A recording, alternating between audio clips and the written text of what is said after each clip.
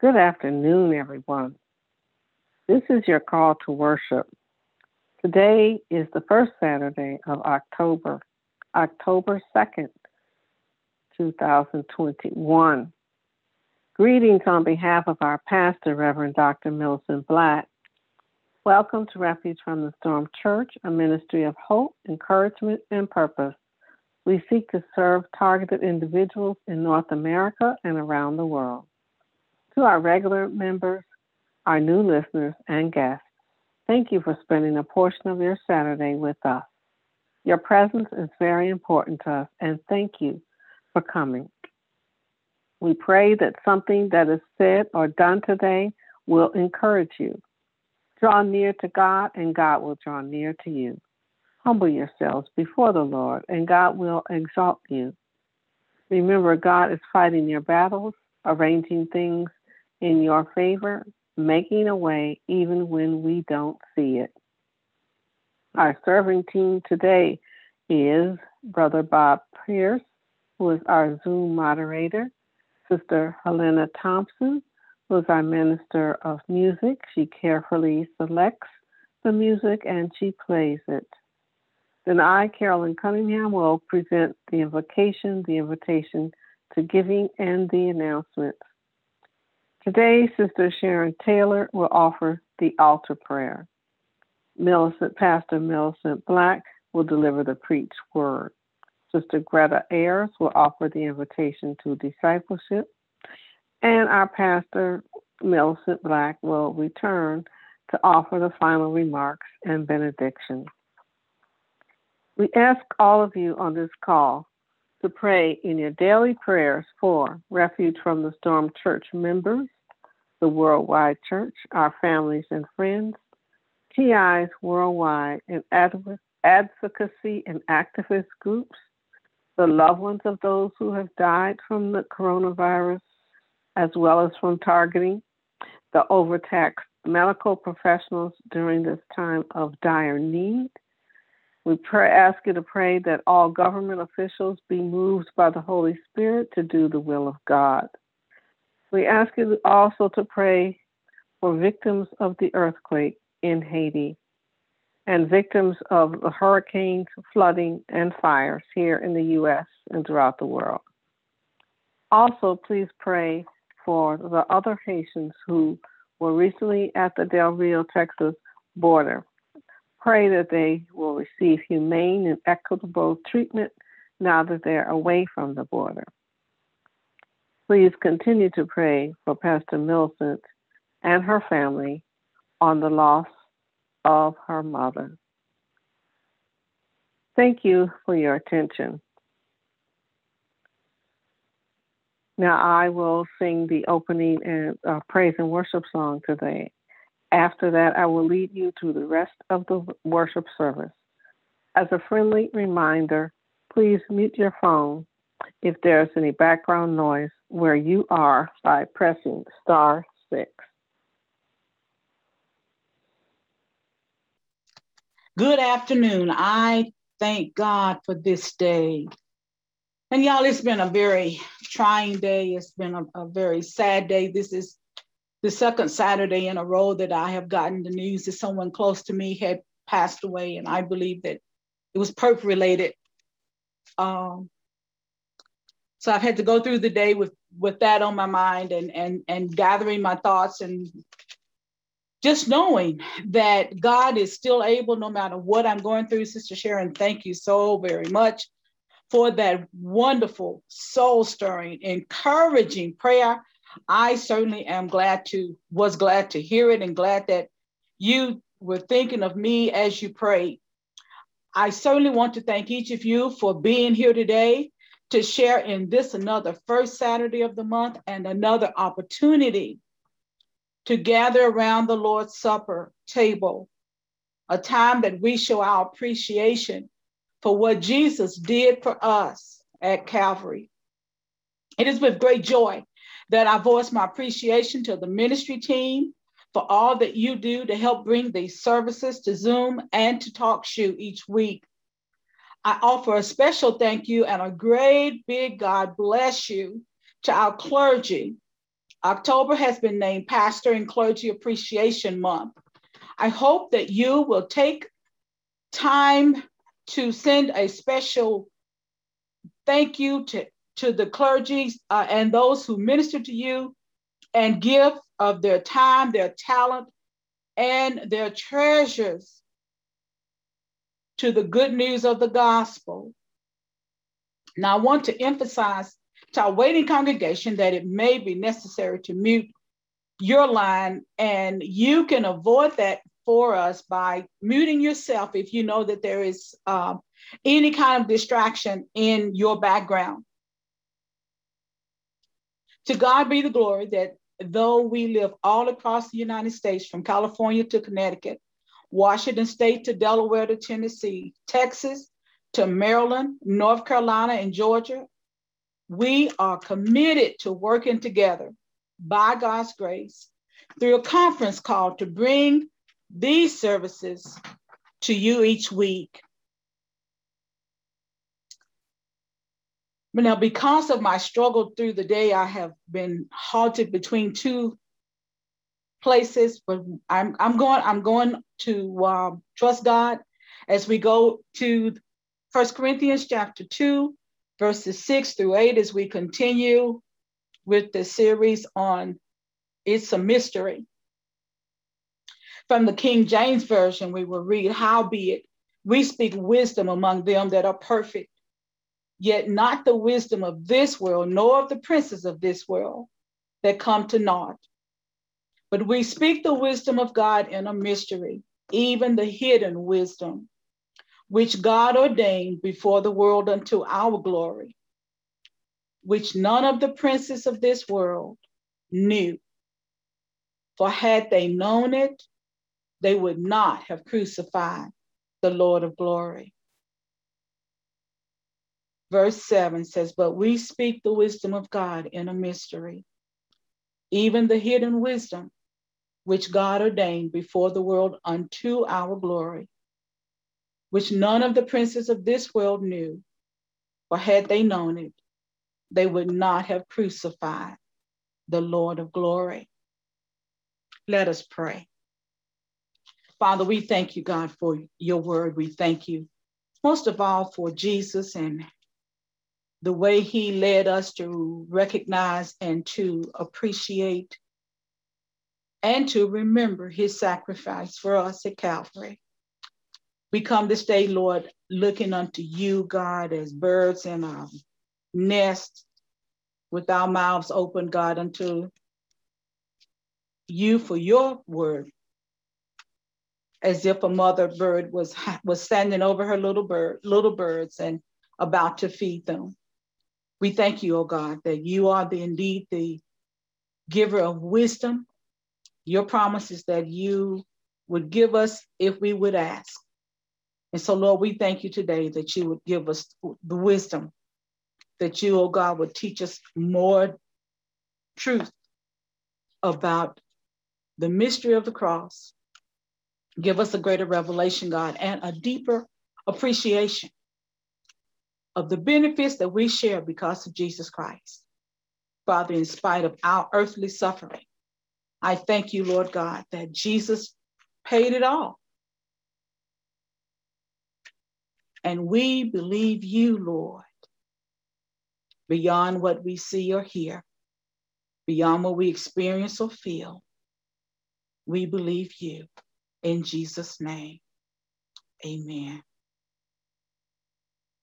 So the title of the message today is, "Who Would Imagine a Cross for a King?" Who would imagine a cross for a king? Have you ever picked up an item in a department store and had in your mind that it would be used for one thing, only to find that it was designed to do something totally different? Can you look at a tree and tell how many pieces of furniture it would make? How many houses it would build? How many picture frames could be made from the wood of it? We don't think of all the ways that a tree can be used besides shade for a home for birds' nests, or even for climbing. Trees can be used to build fences, make guitars and kitchen utensils, even a cradle or a manger. Reverend Jacob Earhart said it best, and I quote, "Oh, blessed manger, to think that the one who is called the King of creation had such humble beginnings. The overcrowded guest room provided no peace or privacy for this very pregnant woman. So with service animals as witness, the virgin gave birth to a son, and a manger was called into service as a makeshift crib." Think about what he just said. A manger was called into service as a makeshift crib. How many parts of our lives have been called into service? Not for our good, but for God's glory. Not for our recognition, but that Jesus Christ would be lifted up. How many parts of our lives, even today, after all we've been through, have you any idea how much or how big of a witness you've been to a perpetrator who would send your way all kinds of disaster, distress, frustration, loss, and you keep recognizing God. You keep lifting up Jesus. You keep calling on his name and thanking him for the blood that saves us. Who would imagine a cross for a king? It takes special wood to produce certain things, and God knew exactly which one would be best for each task. But something that I realized as I was meditating on this, on the message and on my study, God never appointed the cross. Now, let me share with you what I found as I thought about that. In Genesis chapter 2, verse 9, it says, "And out of the ground made the Lord God to grow every tree that is pleasant to the sight and good for food, the tree of life also in the midst of the garden." So notice everything is giving you something positive, right? Pleasant to the sight, good for food. Then it says the tree of life also in the midst of the garden, and the tree of knowledge of good and evil. And when I looked at that, I thought about that. And so everything is to give you life, except what Adam and Eve were not to partake of, because God knew it would not enhance their life. God chose gopher wood for the ark. It was able to withstand the days of flood on the earth. Think about that. That wood, acacia wood or acacia trees were used as raw material for the construction of the tabernacle and for the building of its utensils, the Ark of the Covenant, the altar, and the table and the pillars of the curtain. The acacia tree is said to be able to survive some of the most barren and challenging conditions that the desert might present. God told Abraham exactly which tree to use for those most important spiritual artifacts. We're continuing the mystery series that was started last week, and with the mystery of how Christ got us to become the church. A mystery in a biblical sense is something that has been hidden, but is now revealed to God's people. Isaiah was the first to introduce the plan of God to save his people. And when he spoke of the expected virgin birth of one upon whose shoulders would be the government, who would have expected that there would have been a cross for this king? John wrote about the days of the end in Revelation by saying, "But with righteousness, Jesus shall judge the poor and decide with equity for the meek of the earth." We can't seem to have any equity right now, and we're still waiting to be judged righteously But the promise from God himself through John the Revelator is that we shall have it. And when Jesus comes, he shall strike the earth with the rod of his mouth, and with the breath of his lips, he shall kill the wicked. Now, the books of 1st and 2nd Chronicles were written by the Apostle Paul to the church at Corinth. These books were written to address problems that had arisen in the church and to answer questions. The main theme of 1 Corinthians was the cross and the resurrection of Jesus Christ. And Paul was also very careful that the church at Corinth understood that Jesus was the Lord and Savior. In the pericope today, Paul describes what happened for the world, not to the world, but for the world, because of the ignorance of those who thought they were wise. Paul called it a mystery, a thought that was held in the mind of God until the day that it should be fulfilled. For had they known, and he called them in several translations, these men are recognized for their positions. But it says, which none of the princes of this world knew. For had they known, they would have not crucified the Lord of glory. Some call them princes, some call them powers. When I read that scripture, I thought about Ephesians chapter 6, where we're told we wrestle not against flesh and blood, but against powers and principalities and the rulers of the darkness of this age and spiritual wickedness in high places. One thing we know is that the one who enticed Adam and Eve to eat from the tree of the knowledge of good and evil was still fueling and is still fueling today powers and principalities, rulers of the darkness of this age and spiritual wickedness in high places. Paul called it, though, a mystery, a thought that was held in the mind of God. And the scripture tells us in the fullness of time, Christ came. That means that there were a certain number of events that had to happen to the world before God was ready for Jesus's entry into the world. He was, even as he came down through the annals of time, a king on his way to the cross, something that never happened before in history. So I wanted to be able to see how many years and what events took place between the beginning of time and Jesus arriving on the scene. And this is what I found. From Adam to Noah's flood, there were 1,656 years.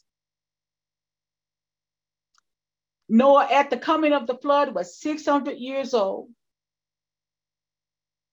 From the flood of Noah unto Abraham leaving Chaldea was another 422 years and 10 days. Abraham left Chaldea at the age of 70. So these accounted are 422 years and 10 days. From Abraham's departure from Ur in Chaldea until the departing of the children of Israel from Egypt, you all, was 430 years.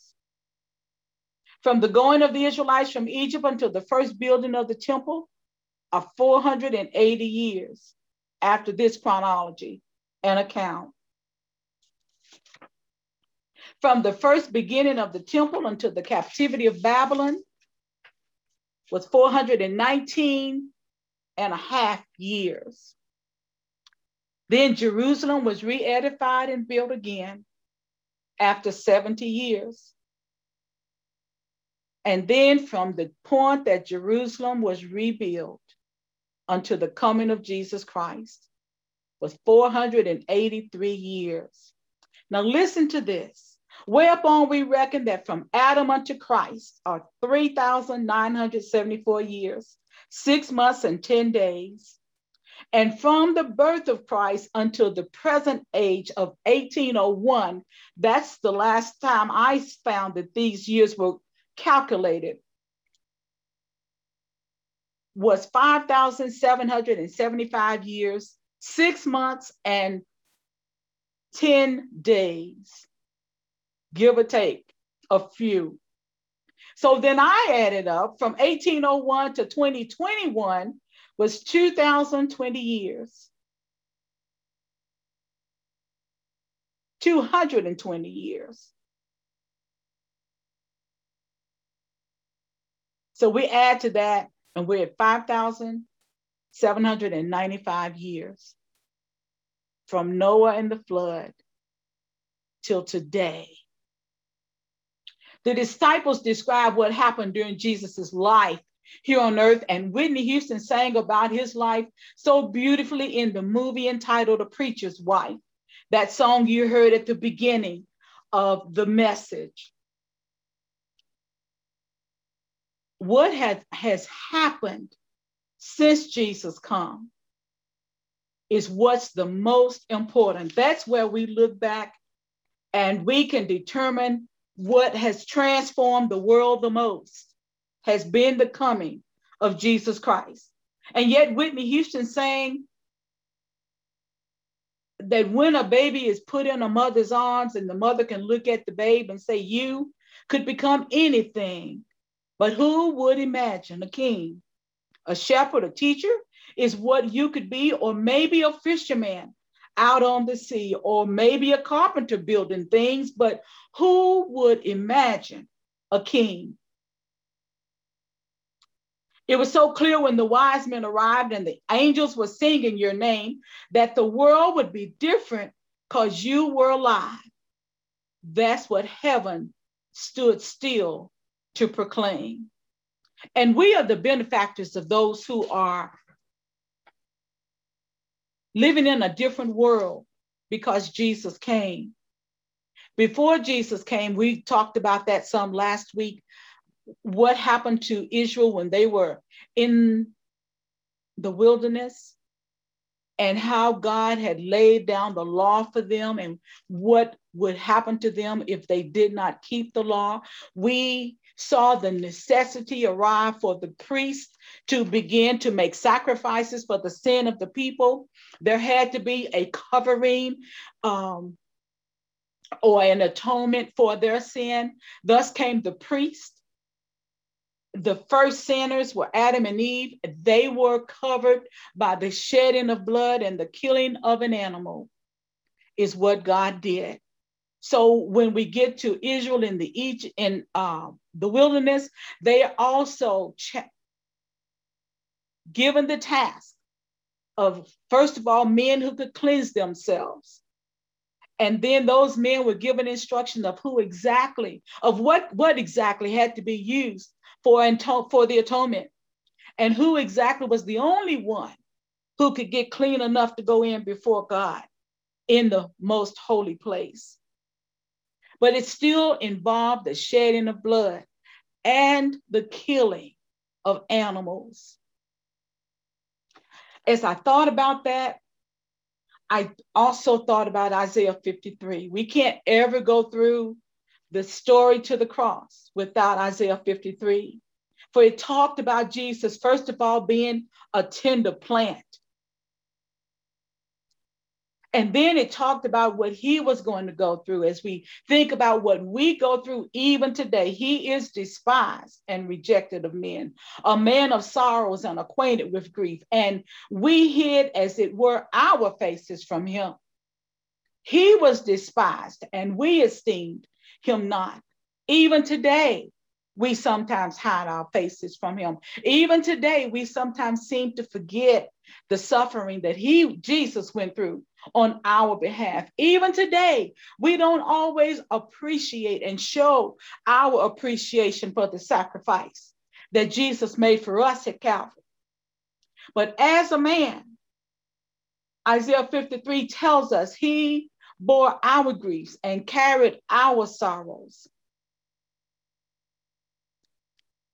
And we still sometimes don't esteem him. We still sometimes fail to put him in the highest place, in the first place in our lives, and in the highest place over the situations and the circumstances. Sometimes we feel like we're in this thing alone. And yet the word of God says he was wounded for our transgressions. He was bruised for our iniquities. The chastisement of our peace was upon him. And with his stripes, we are healed.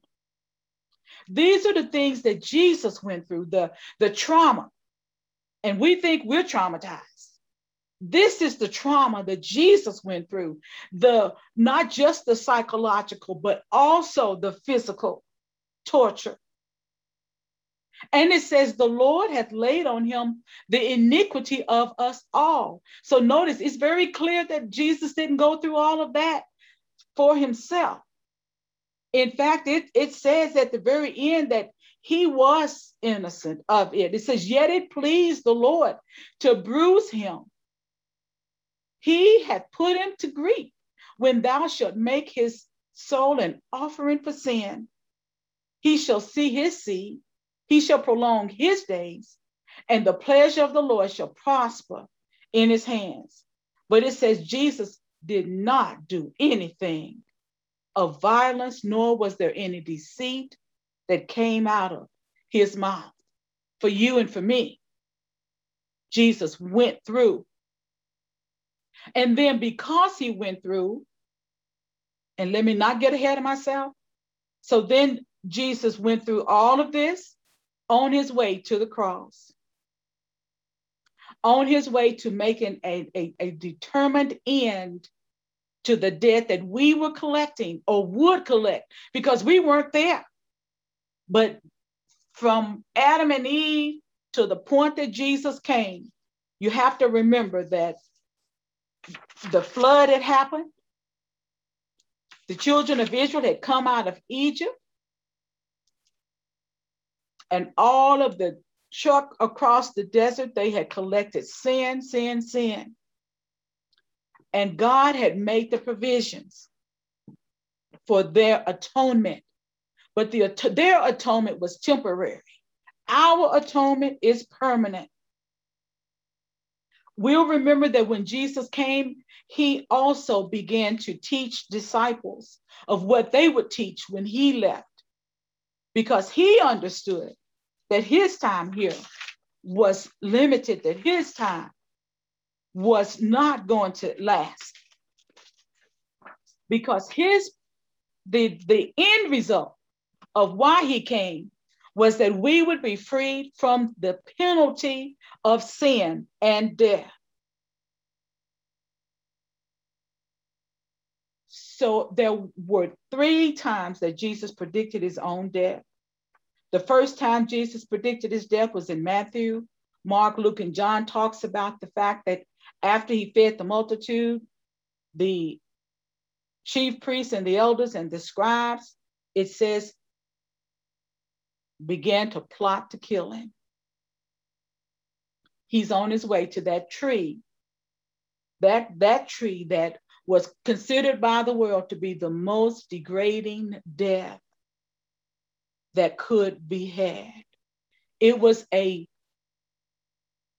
I read that it was not even used by the Greeks. It was considered to be so brutal. But the Romans were the ones who gave death by hanging. And when you consider the fact that Jesus is hanging on a tree, was similar, if any of you have ever, those of you who were ever raised in the country, if you've ever seen the slaughter of a hog, they hang that hog up, y'all. They cut it open and the blood drips out. That's the way Jesus was hung on that tree. Just like a hog for slaughter. And his blood dripped down. Jesus predicted his death a second time when Peter, James, and John saw Christ in the transfiguration. At this point, they believed that Jesus' kingdom was just around the corner. Well, really it was. But it was Jesus reestablishing his kingdom in heaven, but leaving a major kingdom here on earth. And of that kingdom, we are a part. And then Jesus described this third time predicting his death. He spoke to his disciples as they were heading up toward Jerusalem for the Passover. And he actually told them how he would be mocked, scourged, crucified, and then he would rise again. On this occasion, the disciples did not understand Jesus' saying because the meaning was hidden from them. There's a mystery, and that mystery was tied to the cross. They would soon learn what Jesus meant in the events of Good Friday and following. And then we're told about the Last Supper, which we will take part in today. And prayerfully, this little talk is going to help you to be more mindful of what it is we're doing and why it is that we're so appreciative. Jesus went through the trials. One specific part of the trial I thought was so significant, and I wanted to just mention that. And that was he first went through Pilate's court. Pilate found him innocent. He went to Herod's court. Herod sent him back to Pilate, and Herod washed his hands. He wanted nothing to do with that death of an innocent man. But in the fullness of time, Christ came when God knew that the world could stand no longer in the amount of sin that it was collecting up day by day. Think about that. When you're driving down the road, if you look through your rearview mirror, the farther away from where you started you get as you're looking in your rearview mirror, it looks farther and farther away. You can see it in the rearview, but the farther you get from it, the less you can see it until it's out of sight, right? Think about our sins in that way. The more our sins collect up without us having a point of atonement, the more we disobey God, the more we grieve him, the farther away from him we get. It's like driving down the road, looking through a rearview mirror, until if we aren't careful, sin will overtake us and we won't be able to see God at all. But God said, I won't have that for them. And Jesus' death on the cross secured that we never would have to look down in the rearview mirror and see ourselves, how far we've gotten from God the Father. Because the second we see ourselves far away from him, that's when repentance can come. That's when pleading the blood of Jesus can come. That's when reconciliation will come. 1 Corinthians 1:9 says, if we confess our faults, confess our sins, God is faithful and just to forgive us and cleanse us of all unrighteousness. So you don't have to drive the car backwards. You just stop it where you are. Pray, ask for forgiveness, repent, plead the blood. And you are right back in the place where you were again. Jesus died on that cross, taking up all the sin of the world. He was standing between a thief and a murderer, of which he was neither. And yet he stood there with those representing the sins for which man could find themselves at death. And Jesus died for us. Jesus died for us. There was another song that I thought about as I was working on the message today. Mary, did you know? And I'm sure that you all are familiar with it, but the questions that she asked takes me back to the question of the mystery of the cross. Who would imagine?